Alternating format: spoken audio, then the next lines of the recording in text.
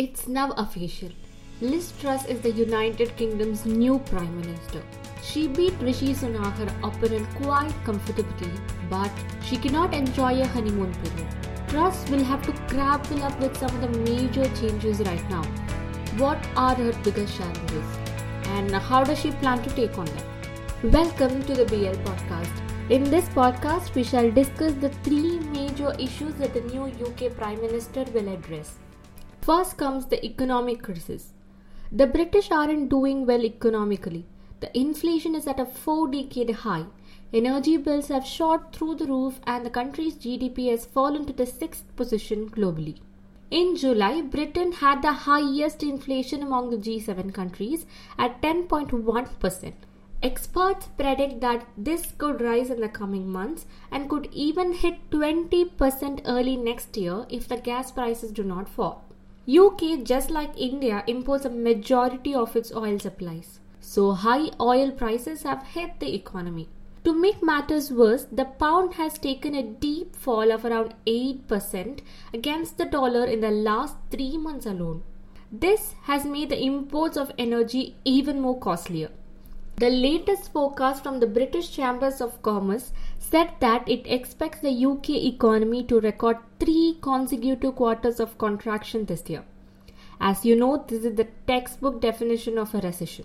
However, the forecast expects the economy to register marginal growth of 0.2% in 2023 and 1% growth in 2024.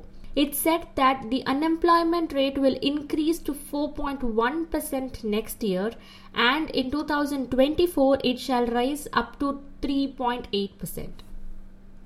UK's economy has been severely affected by multiple crises. The COVID-19 pandemic, a supply chain crisis, shortage of labor, and the Russia's invasion of Ukraine, to name a few.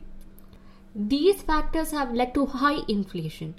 The British consumer price inflation hit a 40-year high of 10.1% in July, which is more than 5 times the Bank of England's 2% target.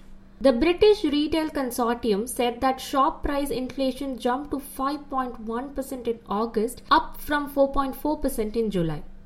Similarly, there's an energy crisis too. Experts believe that by October, the annualized energy price cap for a typical household paying their bills will have tripled to more than £3,500 in 18 months.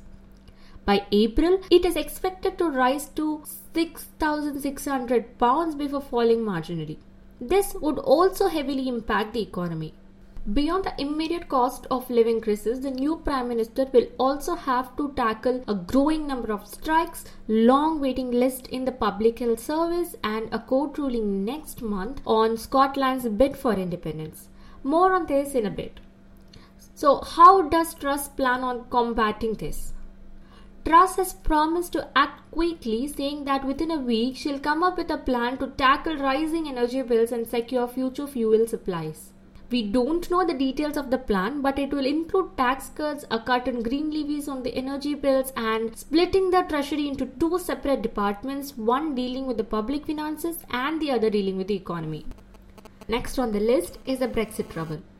Brexit is not going to be a smooth ride. Even though the UK left the European Union as of January 31st, 2020, the two parties haven't been able to agree on some rules and the trading agreement with the Northern Ireland. Truss, who was once a part of the Remain camp, is now in charge of leading the negotiations to ensure the European Union-UK divorce is finalized. As Foreign Minister, Truss pushed for a highly controversial Northern Ireland Protocol bill, which would ensure that there would be no hard borders for the goods to move across Northern Ireland and the Republic of Ireland. Truss remains firmly in favour of that bill and has hinted that she could also trigger Article 16, which is a part of the Brexit deal which allows the parties to withdraw from the provisions of the protocol. Either of those moves would lead a strong EU response.